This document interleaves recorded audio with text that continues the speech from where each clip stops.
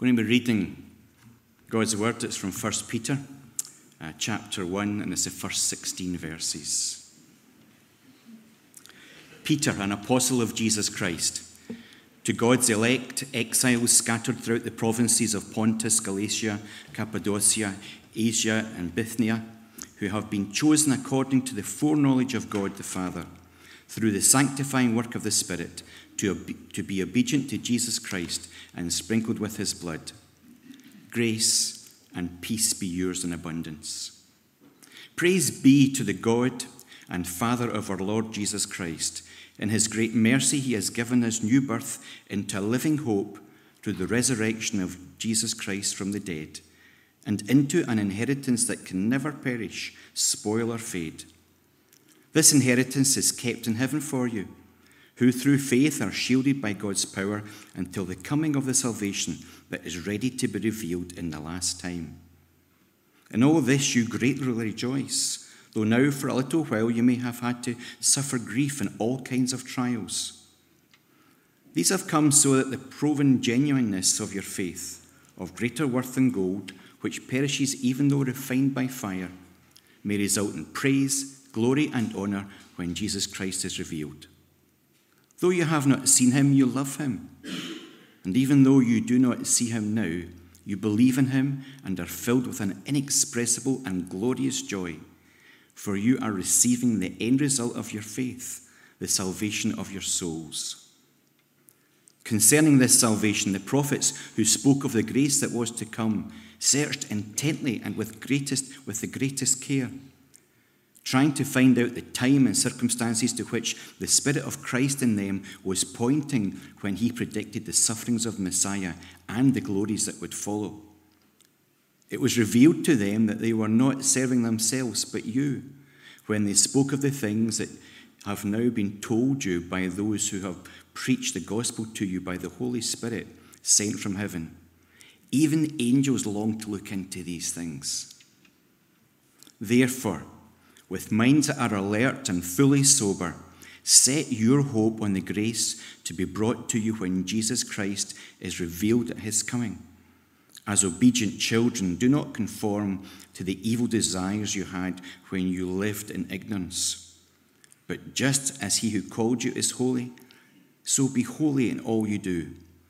For it is written, be holy because I am holy. Let's pray. Heavenly Father, we thank you for your word. We ask that you would bless Jonathan as he unpacks your word for our good and for our benefit. We take time to ask you you'll protect Robbie and Margaret as they travel to Kenya. Keep them safe, go ahead, and prepare hearts and minds to hear the good news of Jesus. And for us now, give us eyes to see and ears to hear. In Jesus' name, amen. It is lovely to see you this morning. We're going to open then 1 Peter. We're going to start chapter 1, verse 13. I'm going to focus this morning in verses 13 to 16. Just before that, in your Christmas cards, you will have a verse of the year card. Rejoice in hope, be patient in tribulation, be constant in prayer. Romans 12:12. We'll open that up in the first week of January, and you'll have that. You can put it on your fridge, stick it where you like, but that's going to be our verse of the year for next year. So we are back here and excited to be. It's been a couple of weeks since we've been in 1 Peter here.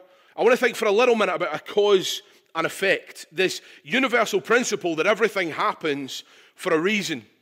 This idea that when something causes something, there is always a reaction to it. If your car breaks down, well, something has to happen with it. It either gets towed or you get it fixed. You're hungry, so the natural reaction is you eat. You stack a line of dominoes precisely one after the other and you push it, what happens? They all fall over. You take lessons in anything from knitting to carpentry to football. You take lessons in something, you would hope you would start to get better at that thing. Now, what verses 1 to 12 have, even just if you want to stick it up there, it's okay, Laura. Verses 1 to 12 we've looked at have detailed for us the stunning work of God in the life of a believer. That's what we've gone through so far. What the Lord has done for us. You look and you recap in those first 12 verses. We have been born again into a living hope. We have an inheritance that is unperishable, undefiled, and unfading. We can rejoice in trials, and we have the privilege of beholding these glorious realities. That's what we come to in the first 12 chapters of 1 Peter. He's saying, elect exiles, friends, look at all that God has done for you. Look at his work for you. Look at how he has come to you, how he has delivered you. Remembering at all times that you are the elect exiles. You are not of this world. You are split up. You're small in number. Your trials are many. But this is what the Lord has done for you. And we come then this morning, and actually to sum all of that up in the next verse, simply, as elect exiles stand firm in the true grace of God. If we could sum up everything of those first 12 verses, and even really where we're going today, this is what we come to. So we have then all that God has done for us, all that God has done for these believers, what God has done for us. Incredible realities. That no longer does sin have dominion and power over us because we are children of God. No longer do we have an inheritance that is nothing. No longer do we have an inheritance that says, one day, friends, we will be in hell with Satan. No. But instead we now have an inheritance that is imperishable, undefiled, and unfading. This is wonderfully good news. These first 3 weeks in 1 Peter 1, verses 1 to 12, are marvelous. And I think what Peter does here from verse 13 is he almost preempts the question, this is wonderful for eternity. This is wonderful in times to come, but what about right now? We know we have a future hope of glory. We know that there is stunning realities that's ahead for us. What about right now? You've called us the elect exiles. You know we face great trials. You know there are great struggles that come upon us. We are suffering. What shall we do?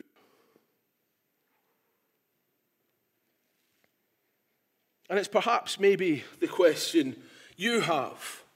I know that there's a big picture. I know that there's a great big picture that I am safe in the palms of the Lord Jesus. I know that my inheritance is secure, but what hope do I have right now? And this is the question then that we ask this morning. What effect will God's glorious work for believers have in your life? Verses 13 to 16 is saying the cause is verses 1 to 12.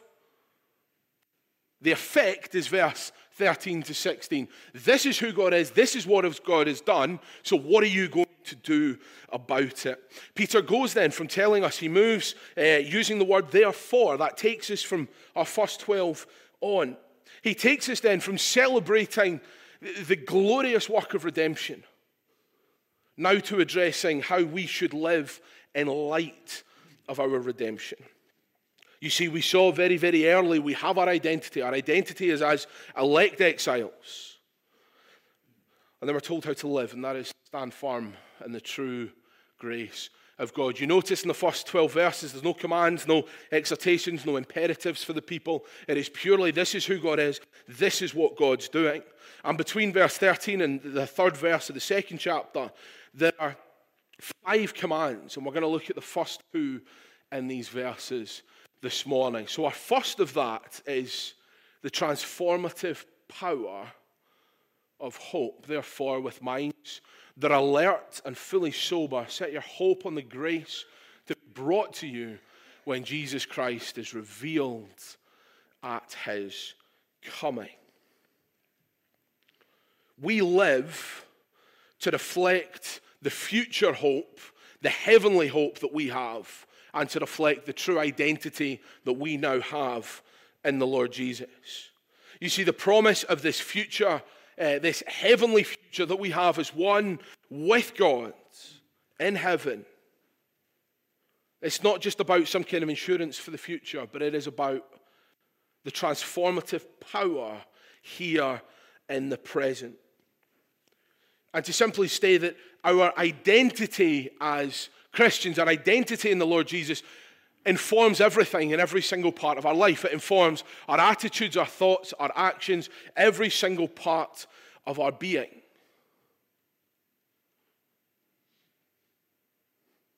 We've gone from recounting all that God has done, because that's never far from our minds, friends. It can never be far from our minds. We want to live as people of Jesus. We cannot take away all that he has done for us. We become more like Jesus the more we know of what he has done for us.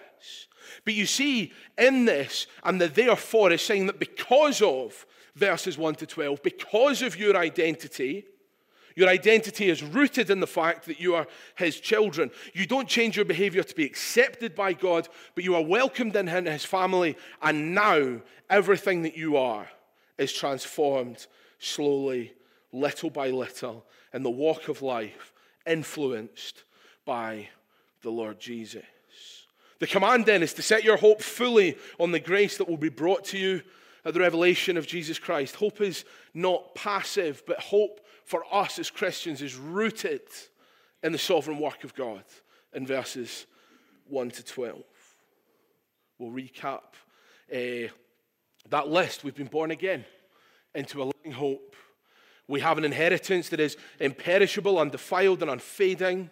We can rejoice in trials, and we have the privilege of beholding these glorious realities. This is our reality. This is who we are. This is what we build everything that we are upon, the work of the risen Lord Jesus. So we respond then to the work of God in our lives by hoping in him, by trusting in him, and by putting our faith fully in the grace of God. You see, Peter, as he does, uses hope and faith almost interchangeably. And of course, faith is trusting that the Lord will do as he says he will do. And hope for us is trusting in this future grace that he has promised.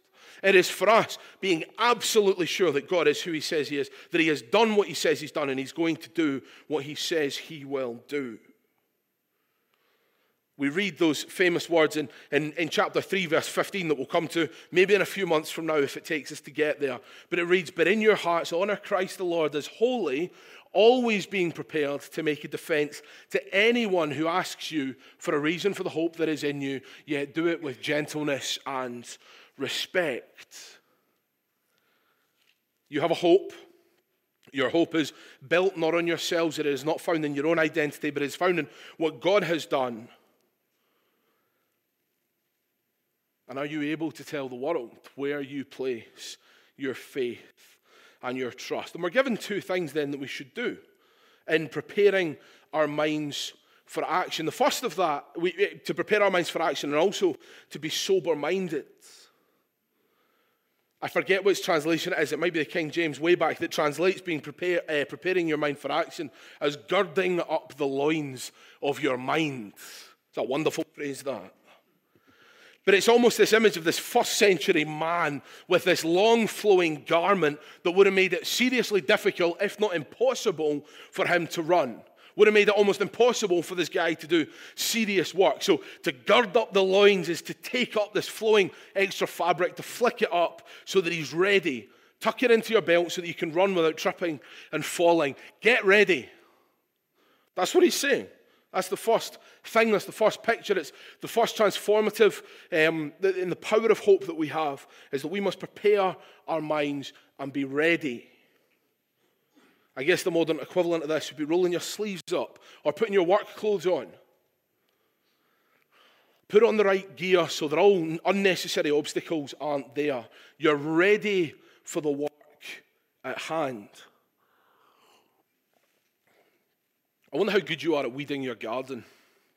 It's a brutal exercise, isn't it? Maybe it's just me, but every year, do you know, I like this time of year because, of course, it's cold enough that you can't really go out and do much in the garden. It's great.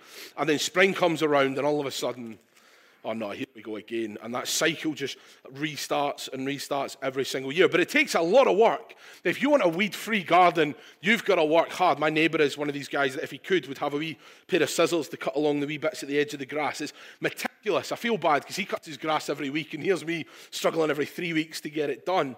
But it takes effort. It takes effort and it takes work to keep the garden nice. You've got to have a multitude of tools to do all the bits of work that are necessary to keep it presentable and nice.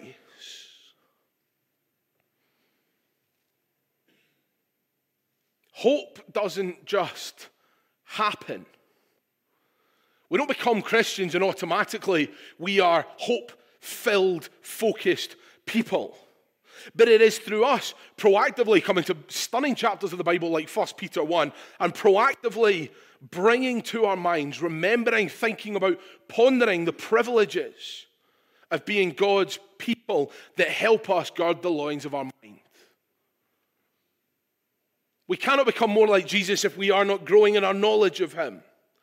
But it takes effort, it takes energy, it takes an intentionality to time and time again bring to our minds the glorious work of the gospel. And like that garden analogy, we constantly must be pulling those weeds of sin out of our lives. The lies that the world would try and take root in us, whatever it might be, the sorrow and the sadness, the constant desire to be fully self-sufficient and self-dependent, we instead must pull those weeds and we must root firm and deep, friends, the gospel of the Lord Jesus Christ. Do whatever you need to do to guard the loins of your mind, because we must be a people that are cultivating the hope of God in our hearts. I think we're reminded most beautifully of this in Lamentations 3, aren't we? The steadfast love of the Lord never ceases. His mercies never come to an end. They are new every morning. Great is his faithfulness. Because these realities are true, it doesn't necessarily mean it gives us hope.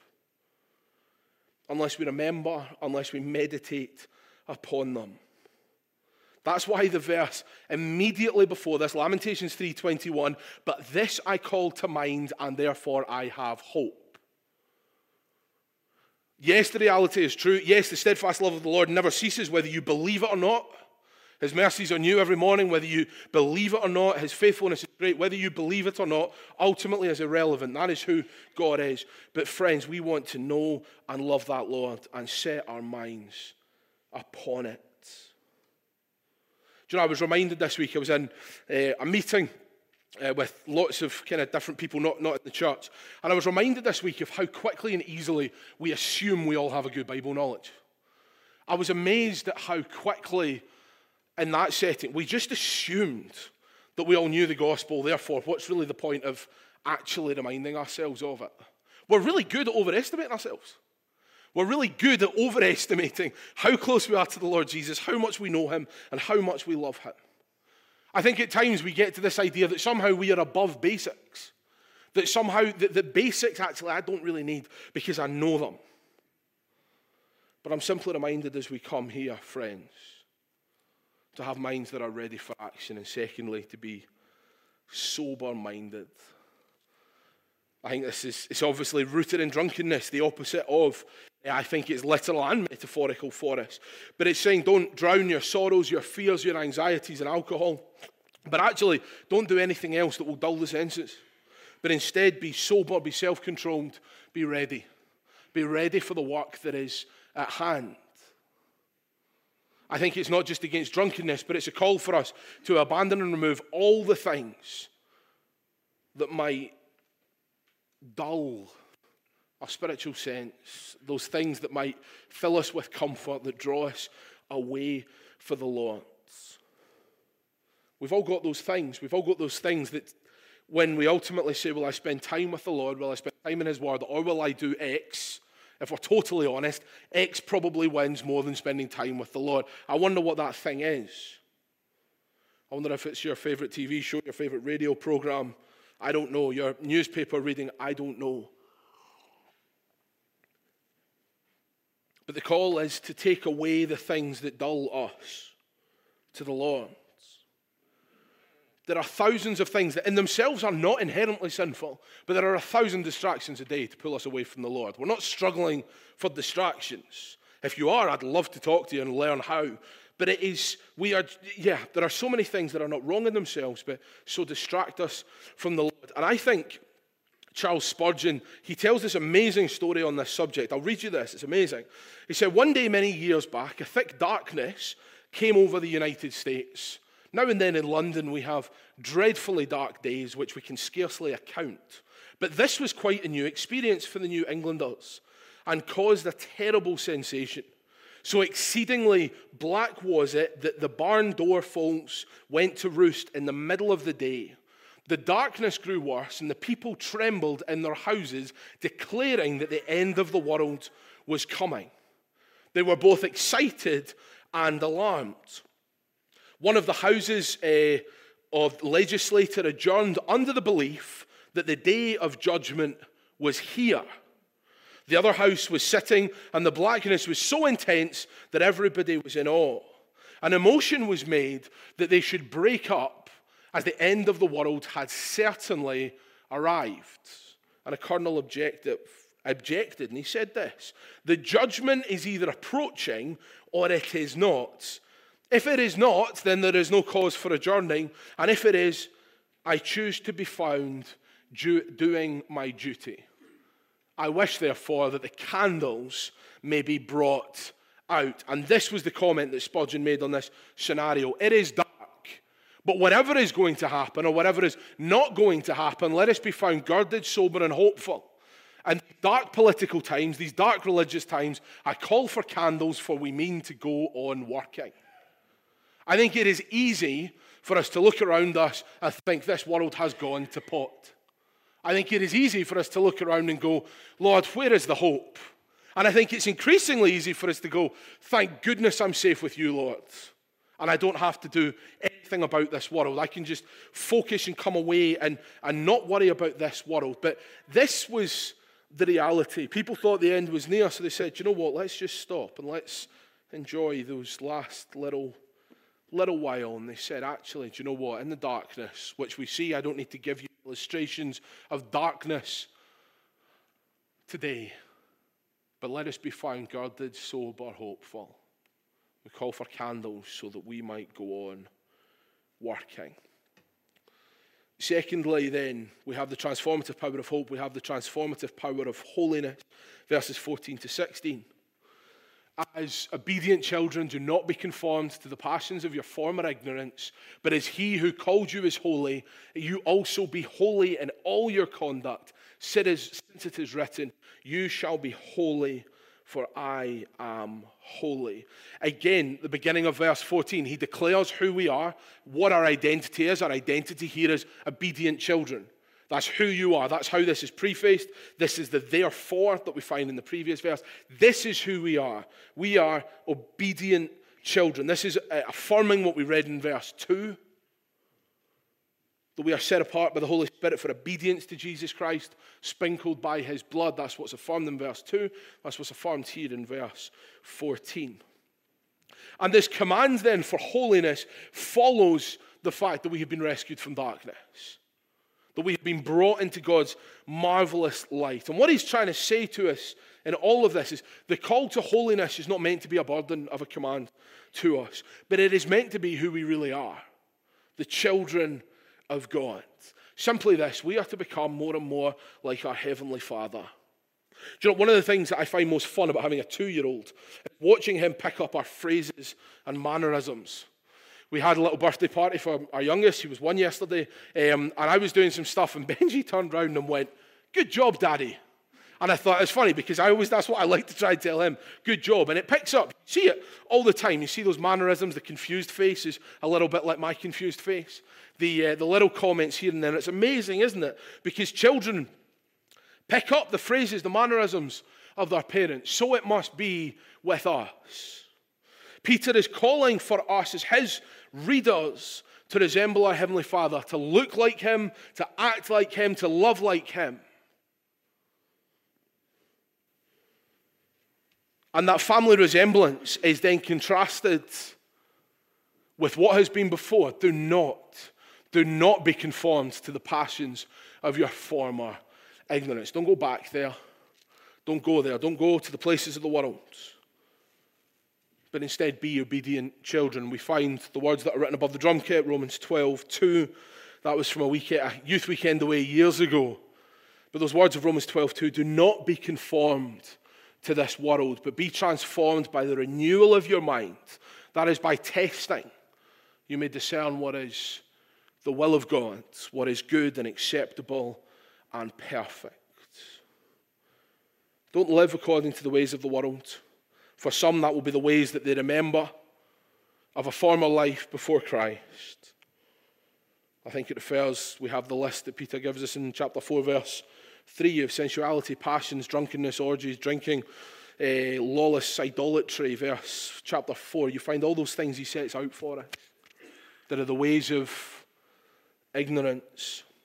And I think what we have then is the ways in which hope and holiness relate to each other really clearly in this passage. How this cause and effect really works. This idea that as we face trials and difficulties and challenges in life, we are refined by the hope of God that we have. It is not a hope that accepts and only looks for safety and health and prosperity and everything else that by a worldly standard we would consider good.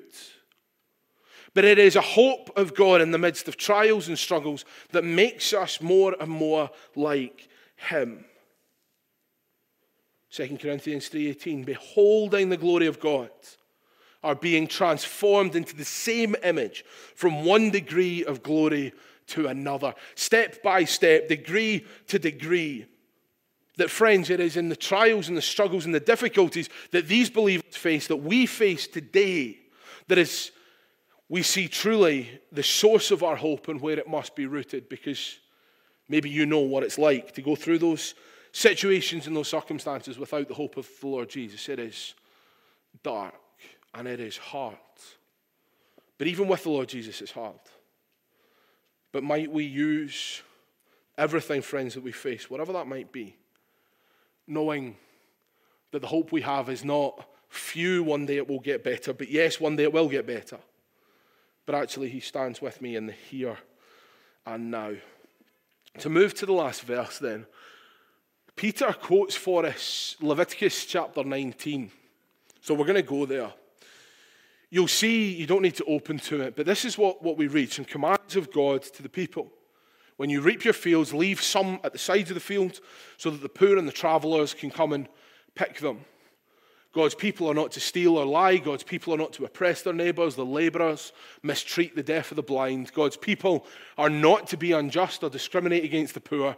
God's people are not to hate their brother or seek out vengeance. And what's stunning as you read Leviticus chapter 11 is when you reap your fields, leave the corners. Why? Because I am the Lord your God. Every single command that's given to us, Leviticus 19, is tailed with, because I am the Lord your God, because I am the Lord your God, because I am the Lord your God. Leviticus 19:2, you should be holy, for I am holy.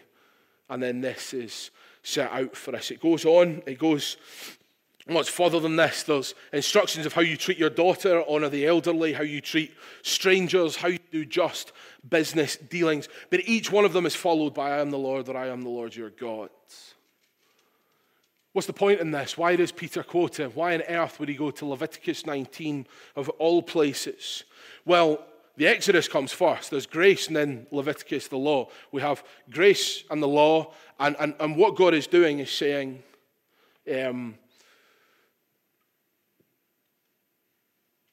your conduct and who you are and all that you do is shaped by the one that you love.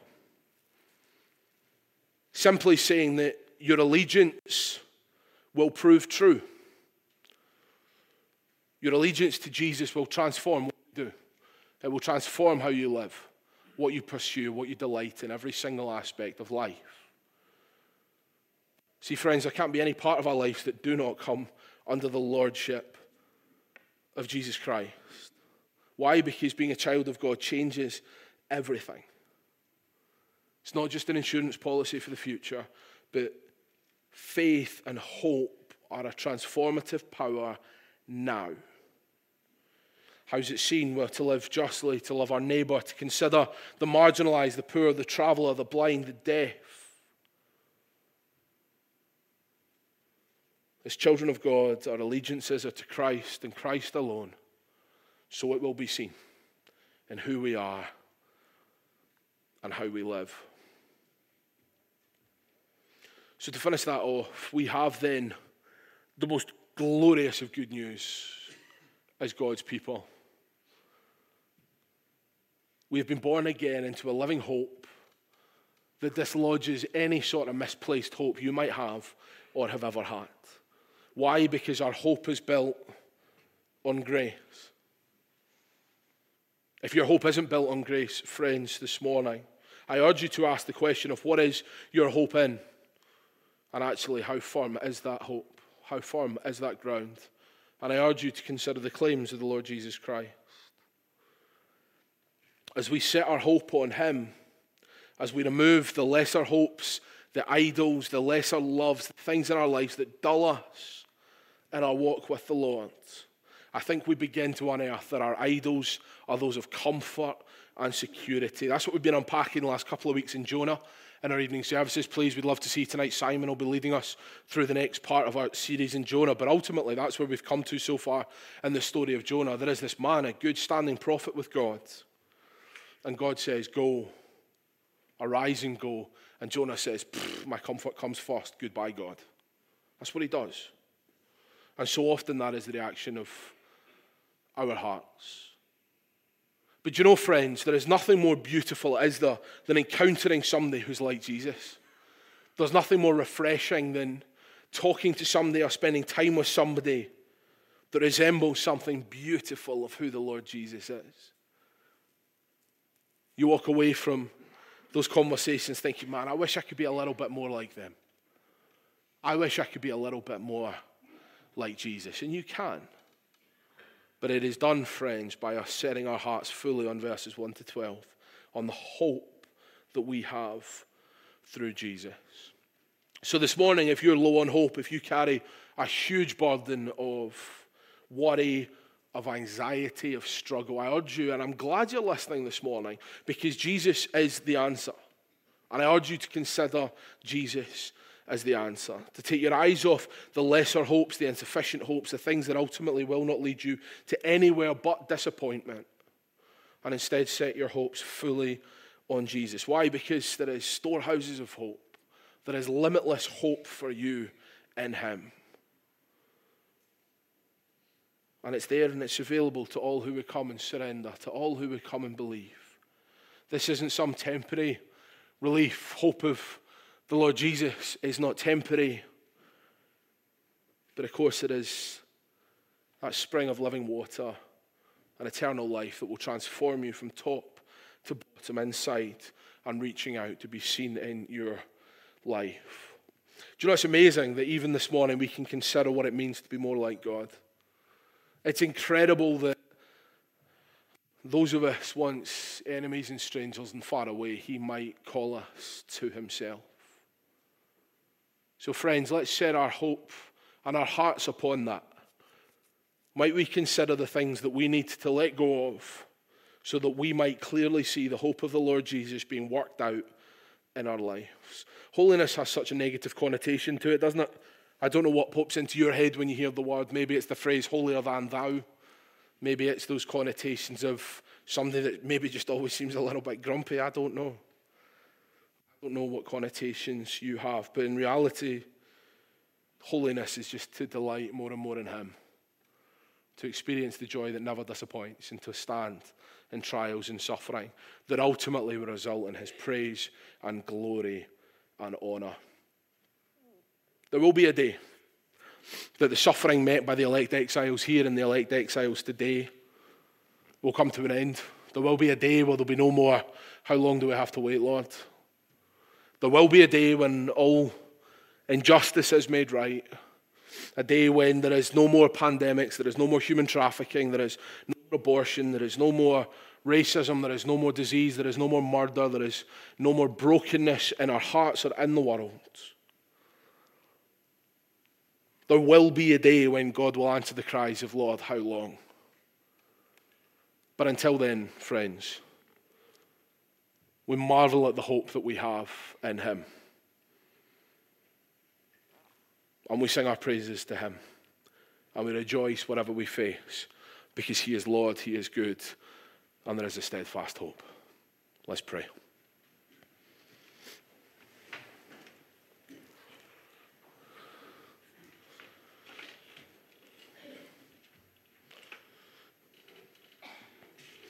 Lord, we marvel that you would send your Son, the Lord Jesus,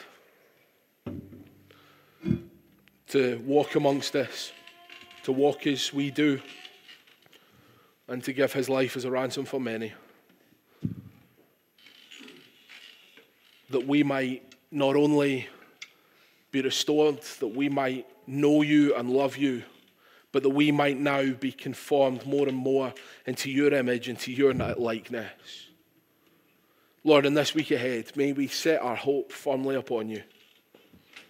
Those little distractions, those things that pull us away from you, though maybe not sinful in themselves. Lord, help us grow in our knowledge, that we might grow in our love, that we might grow more and more into the likeness of the Lord Jesus. In your name we pray. Amen.